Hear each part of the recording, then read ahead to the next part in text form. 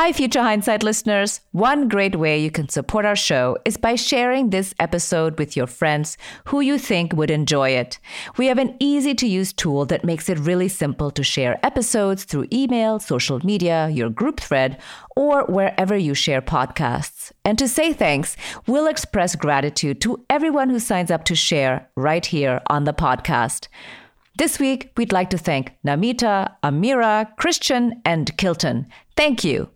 We have some other fun perks we'd like to send your way too, including a Future Hindsight button and a Moleskine notebook. Help support the show and get your special link to share at refer.fm/future-hindsight or by following the link in the show notes. Thank you. A few weeks ago, we had a call out for you guys to participate in an audience survey. Thanks so much to all of you who helped us out and took part. We reached our minimum threshold. That's really fantastic news. Thank you. We got some really good feedback on what you like and what you don't like. So, of course, some people thought we don't have enough episodes, and some people thought we have too many. So that made our team chuckle. But seriously, we loved the input and suggestions. Also, we do need more data. The more the merrier and the more accurate. To participate, please go to our show notes and click on the link for the survey there. It will take about 5 minutes to complete it. It's a great free way to support Future Hindsight and all the work we do. We hope you'll take the time to help us out. Thank you so much.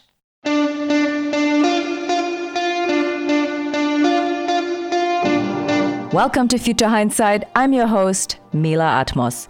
Each week I speak with citizen changemakers who spark civic engagement in our society. Our guest today is Frank Gilliam. He's the Chancellor of UNC Greensboro and has spent more than 30 years in higher education, including as Dean of the UCLA Luskin School of Public Affairs and Professor of Public Policy and Political Science. We've talked about how discrimination and bias negatively affect communities of color, and we've also discussed how white supremacy warps our morality. But we haven't yet talked about what we lose as a society on a practical level when we exclude the people who are not in the dominant group. I think it's important for us to see more clearly how racism harms our broader society and prevents prosperity for everyone. Once the leadership collectively opens up their societal aperture, by that I mean they're willing to look for candidates in places where people don't look like them, it provides value to the organization. This is the thing, we're not doing this just because we want people of color and women, just because. We want the best people, so therefore we don't want you to exclude people of color and women. We talk about the power of striving for excellence in all of our students, increasing diversity on campus, especially in leadership positions, and why inclusion breeds excellence. Let's listen in. Thank you for joining us. Thank you, Mila, for having me. Appreciate it. So you are a real role model at this time, and you have such a clear vision about how our society can hang together better. And since you're the Chancellor of UNC Greensboro, I thought I would talk primarily about education. What are the ways in which racism is systemic, structural, that is not readily apparent to somebody who is white? Who doesn't have this experience?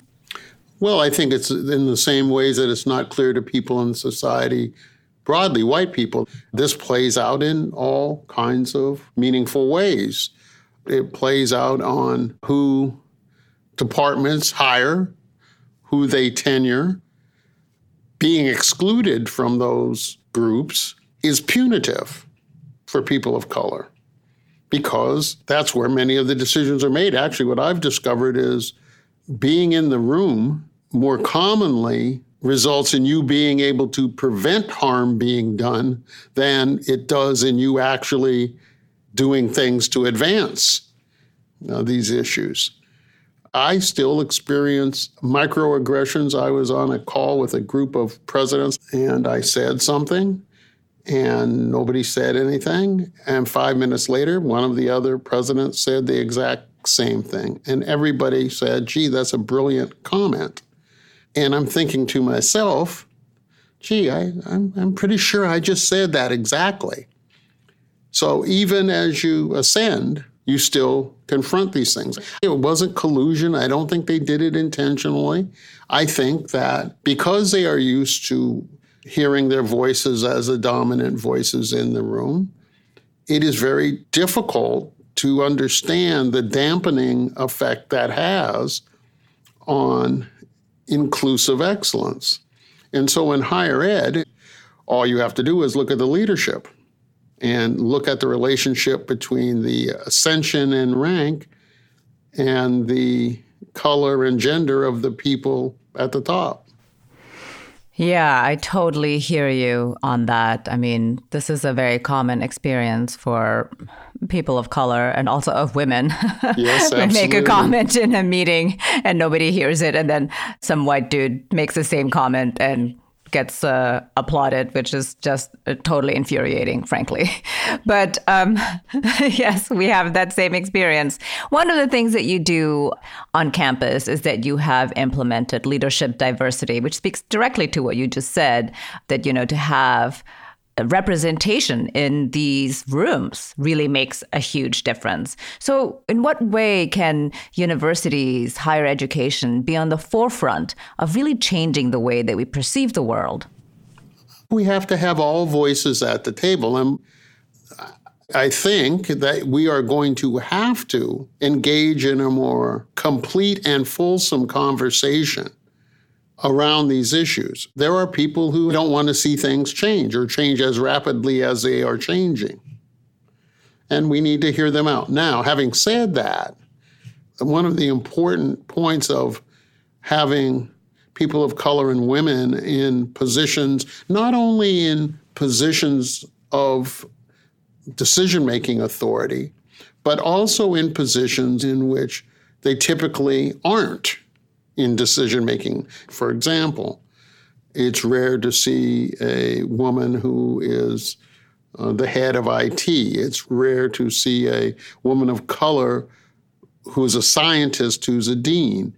It's rare to see a female athletic director. It's not just having them, but it's having them in places you wouldn't expect to find them. And sometimes people's lived experiences provide wonderful perspective for a decision maker, and particularly for a CEO. Once the leadership collectively opens up their societal aperture, by that I mean they're willing to look for candidates in places where people don't look like them, it provides value to the organization. This is the thing, we're not doing this just because we want people of color and women. Just because. We want the best people, so therefore we don't want you to exclude people of color and women. People assume that the common narrative is that if you have access, opportunity, equity, whatever you want to call it, you must sacrifice excellence. And we are challenging that false dichotomy here at UNC Greensboro. We're the #1 school in the state for social mobility. We are the most diverse school in the 17 University of North Carolina system. And we're the only school for the last 2 years to meet all of the performance metrics or exceed them in the UNC system. So the point being is that you can be inclusive and you can be excellent, and it can help the bottom line. And I think it creates a richer culture at the university and models behavior for our students. It's not easy, don't get me wrong. We didn't just wave a magic wand. You have to be intentional about it. Yeah, it's very impressive what you've achieved at UNC Greensboro. It's so powerful to have such a diverse campus and also to be the #1 campus for social mobility. What does that mean exactly? Just, because that's also conceptual. Well, what it means is that a student who comes here leaves and in the following 5 years ends up having significantly higher socioeconomic status than they did when they came. So think about it the opposite. Assume there's an elite private university in which a student comes from a family where both parents are surgeons, and they go to an elite university. Well, there's only so far the university can take them that they haven't already started from. There's a ceiling effect, right? All we're saying is our students start without many of the built-in advantages that many affluent students come to campus with. Our students are across the board. They come with native intelligence. They come with a willingness to work hard. And what we do is try to replicate those built-in advantages that more affluent students come, and then put them on career paths that are going to give them a leg up in the marketplace. So we train nurses and school principals and small business owners. We have strong chemistry and biochemistry, and we have companies like Syngenta and LabCorp where our students are working.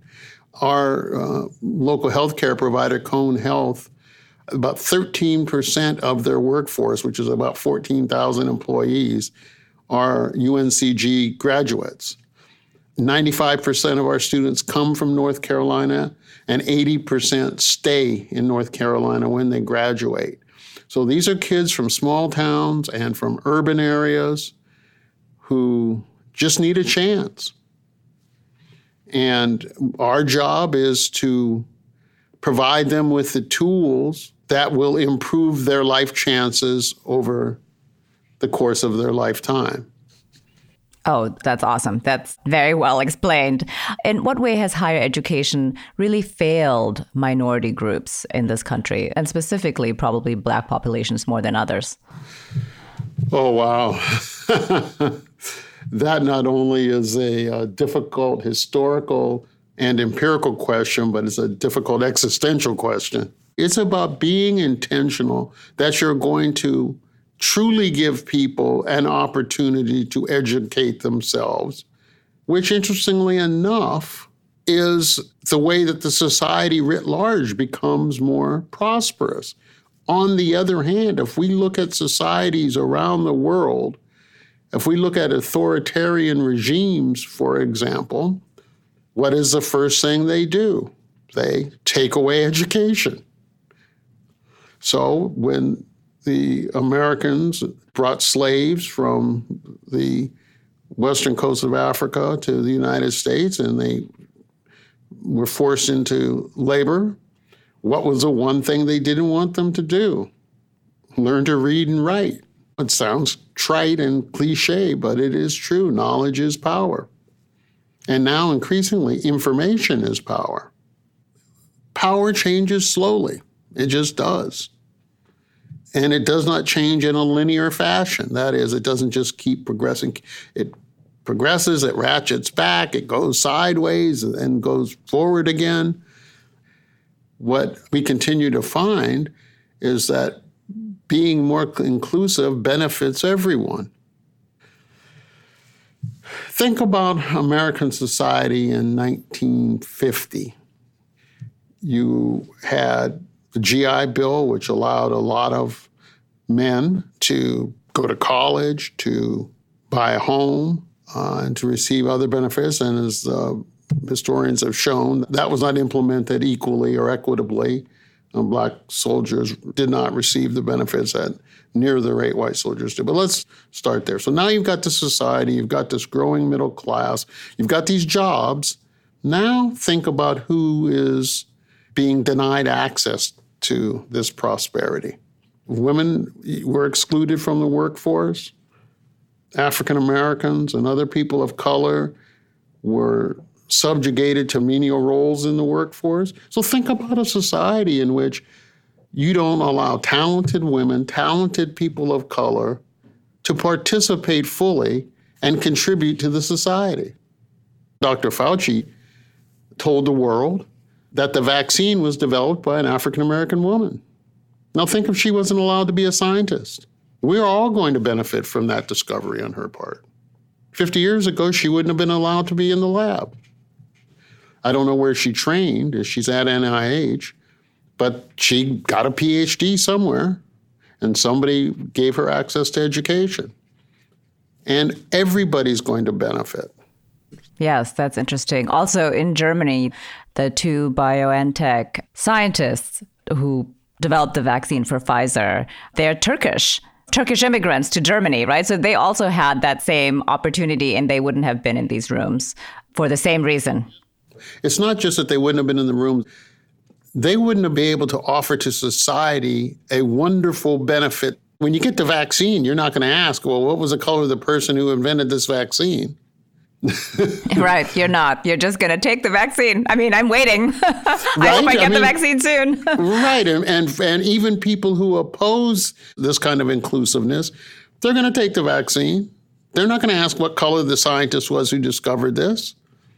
The theme of what I'm saying, Mila, is that the denial of opportunity not only harms the individual, not only harms the groups that are denied, but harms the broader society and prevents prosperity for everyone.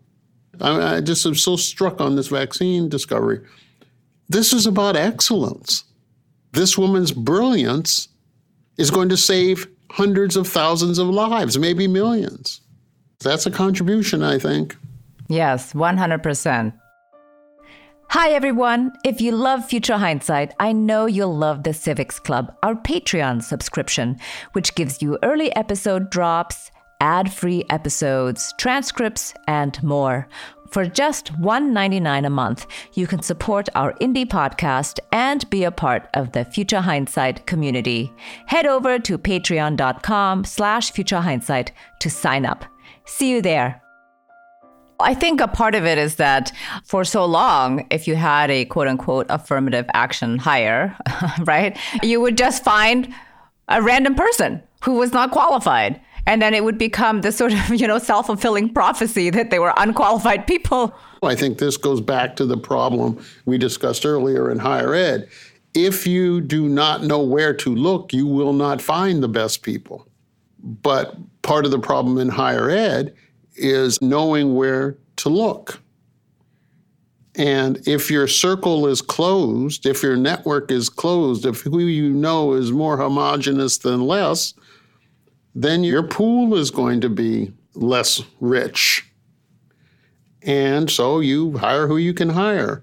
And most affirmative action hires, particularly those that were hired into white institutions, and I say this now in higher ed, tended to not be so-called diversity hires, but tended to be people who were qualified, past qualified, because they had to be able to get there and even get in the game against all odds, right? And by the way, I think that happens with immigration. It takes a lot to say, I'm going to leave my life, leave my country, leave everything I know, and go to another place and try to make it. You're getting the most motivated people. So when affirmative action started, the best people were there when the openings started to arise. And I think in the academy, much of that's been borne out. People who came in the 70s and 80s were excellent. Their networks continue to grow, and they're continuing to populate universities and faculty and administrators. Yeah, there's so much opportunity here. In your mind, with both this new resurgent movement for equity, for Black lives, but also for all people of color, and COVID, what are the opportunities in higher education to seize on this moment? Well, that's a good question, but it probably has less to do with our general topic and more to do with the way the institution works.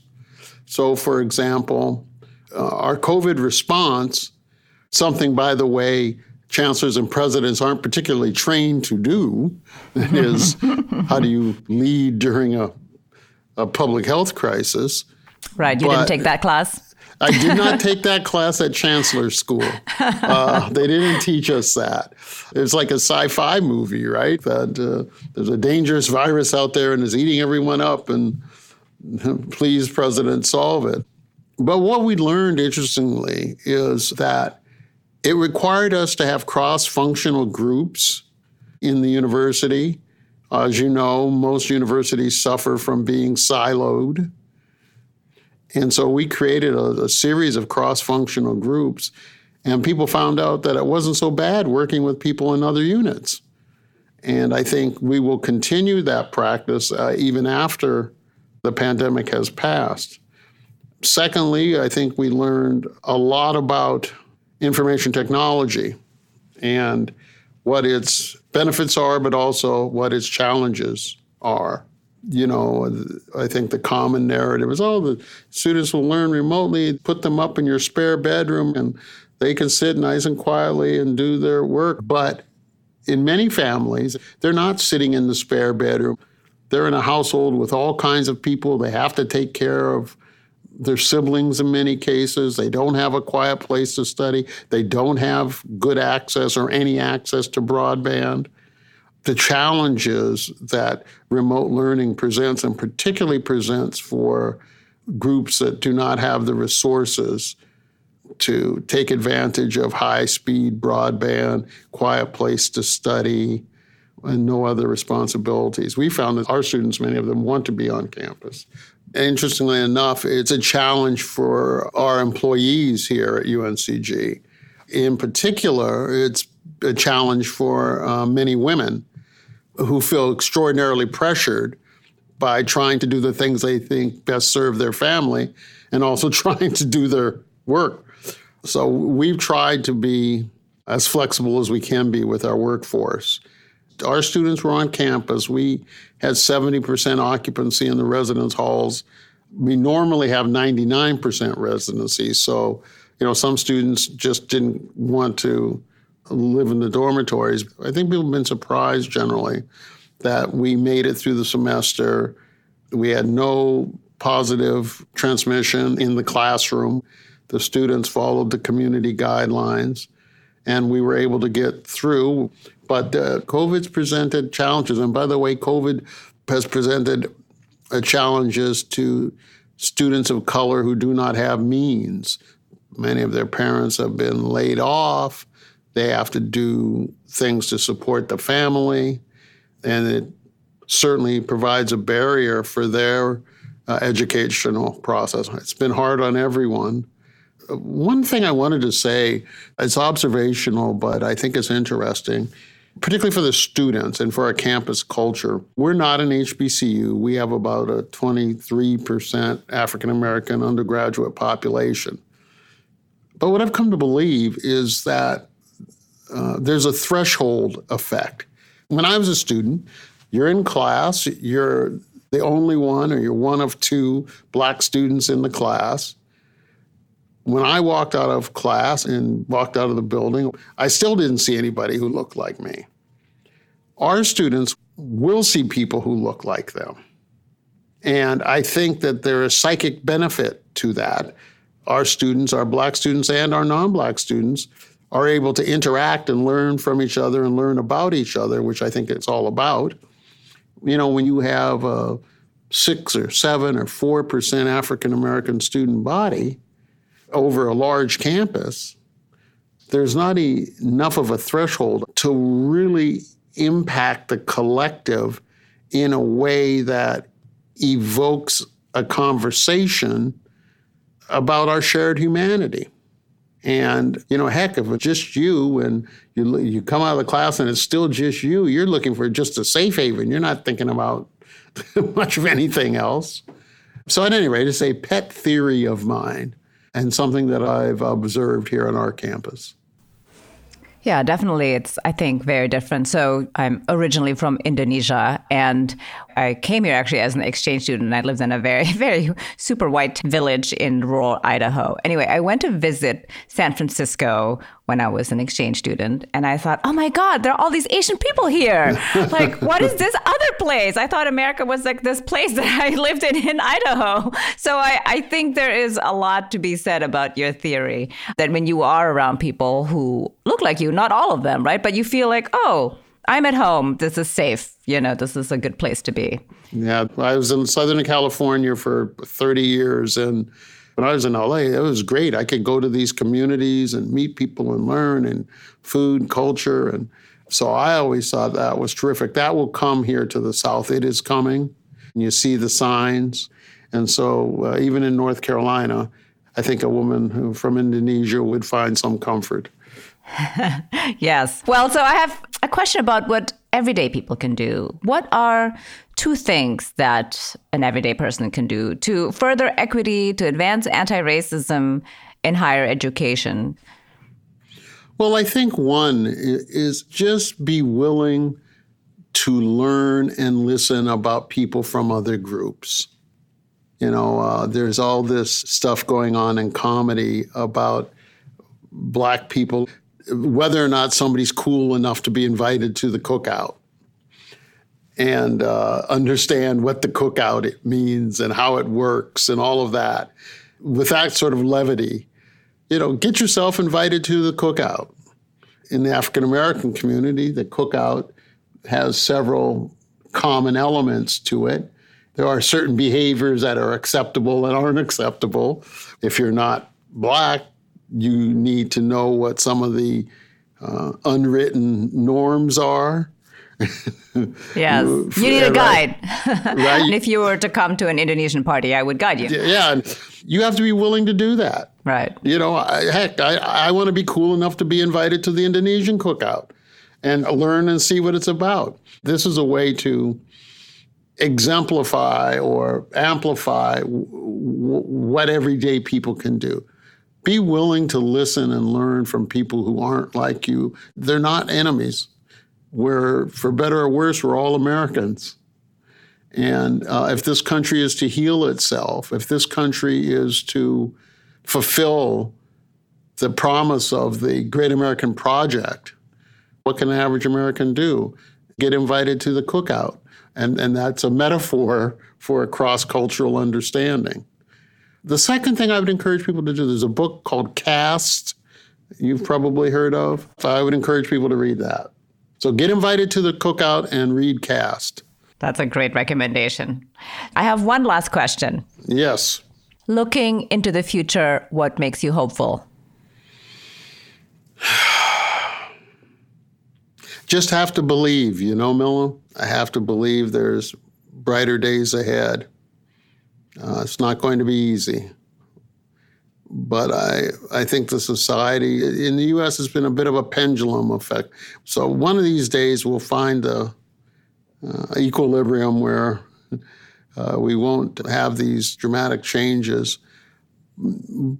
But fundamentally, I'm optimistic in people's resiliency and people's desire for a better life. And I think at some point we'll have more people who understand that you can have inclusion and excellence at the same time that in the end elevates everyone. And in higher ed, inclusive excellence elevates the institution. So that makes me hopeful. And the young people make me hopeful. My kids growing up in Southern California, their friends, circles, there are all kinds of people. Heck, in LA, people are so jumbled up. A lot of the kids' friends were mixed with all kinds of different mixes. One parent was Indonesian, the other parent was Mexican or whatever, Right. One, I think race and ethnicity, the borders have been crossed much more easily between young people. Two, I think that they are much more acutely aware to gender identity. They're just all in these groups together, and it doesn't seem to matter as much. So you hope they can live that out throughout their lives. So that makes me hopeful. Yeah, that is hopeful. Thank you very much for being on Future Hindsight, and thank you for all of the amazing work that you do. Thank you, Mila. I appreciate it. My favorite part about this interview is that inclusion promotes excellence. Chancellor Gilliam's passionate argument that we're depriving ourselves as a society when we exclude the people who don't look like us, whether that's in the classroom, in academia's higher echelons, in medical research, and even in the C-suite, is so powerful. It's precisely because we want excellence that we don't want to deny anyone the opportunity to participate. I also like what he said about being intentional in truly giving people access to educate themselves, which is how societies become more prosperous. For Chancellor Gilliam, the proof is in the pudding. Under his leadership, not only does UNCG rank number 1 in social mobility for its graduates in North Carolina, it also dramatically increased the number of faculty members of color. And finally, I'd like to reiterate his recommendations. Read Caste by Isabel Wilkerson and get invited to the cookout. Next week, our guest is Dr. Georges Benjamin. He's the executive director of the American Public Health Association. He has deep experience both as a physician and a public health official. We talk about the disparities in health outcomes by race, the negative effects of disproportionate access to health insurance, and recognizing that access to healthcare as a human right is the foundation of sound public health policy. We all have conscious and unconscious biases. And so we know that racism and discrimination occurs throughout our society. It also occurs within the medical system. We have structural issues that impede the quality of care. I worked at the city hospital. We were a trauma center at the District of Columbia General Hospital. We often have what we call the wallet biopsy. So a person would go to one of the private hospitals in town, and they would come in with a traumatic condition, and it would quote unquote stabilize them. And because they didn't have insurance, then they would transfer them to the city hospital. And of course, disproportionately, these are people of color. Until next time, stay engaged. I'm Mila Atmos. Thank you for continuing to listen to Future Hindsight. Our executive producer is Mila Atmos. The audio producer is Peter Fedak. And our associate producers are Miriam Zumbul and Brooke Sayan. Be sure to listen to us on Apple Podcasts, futurehindsight.com, or wherever you enjoy podcasts every week.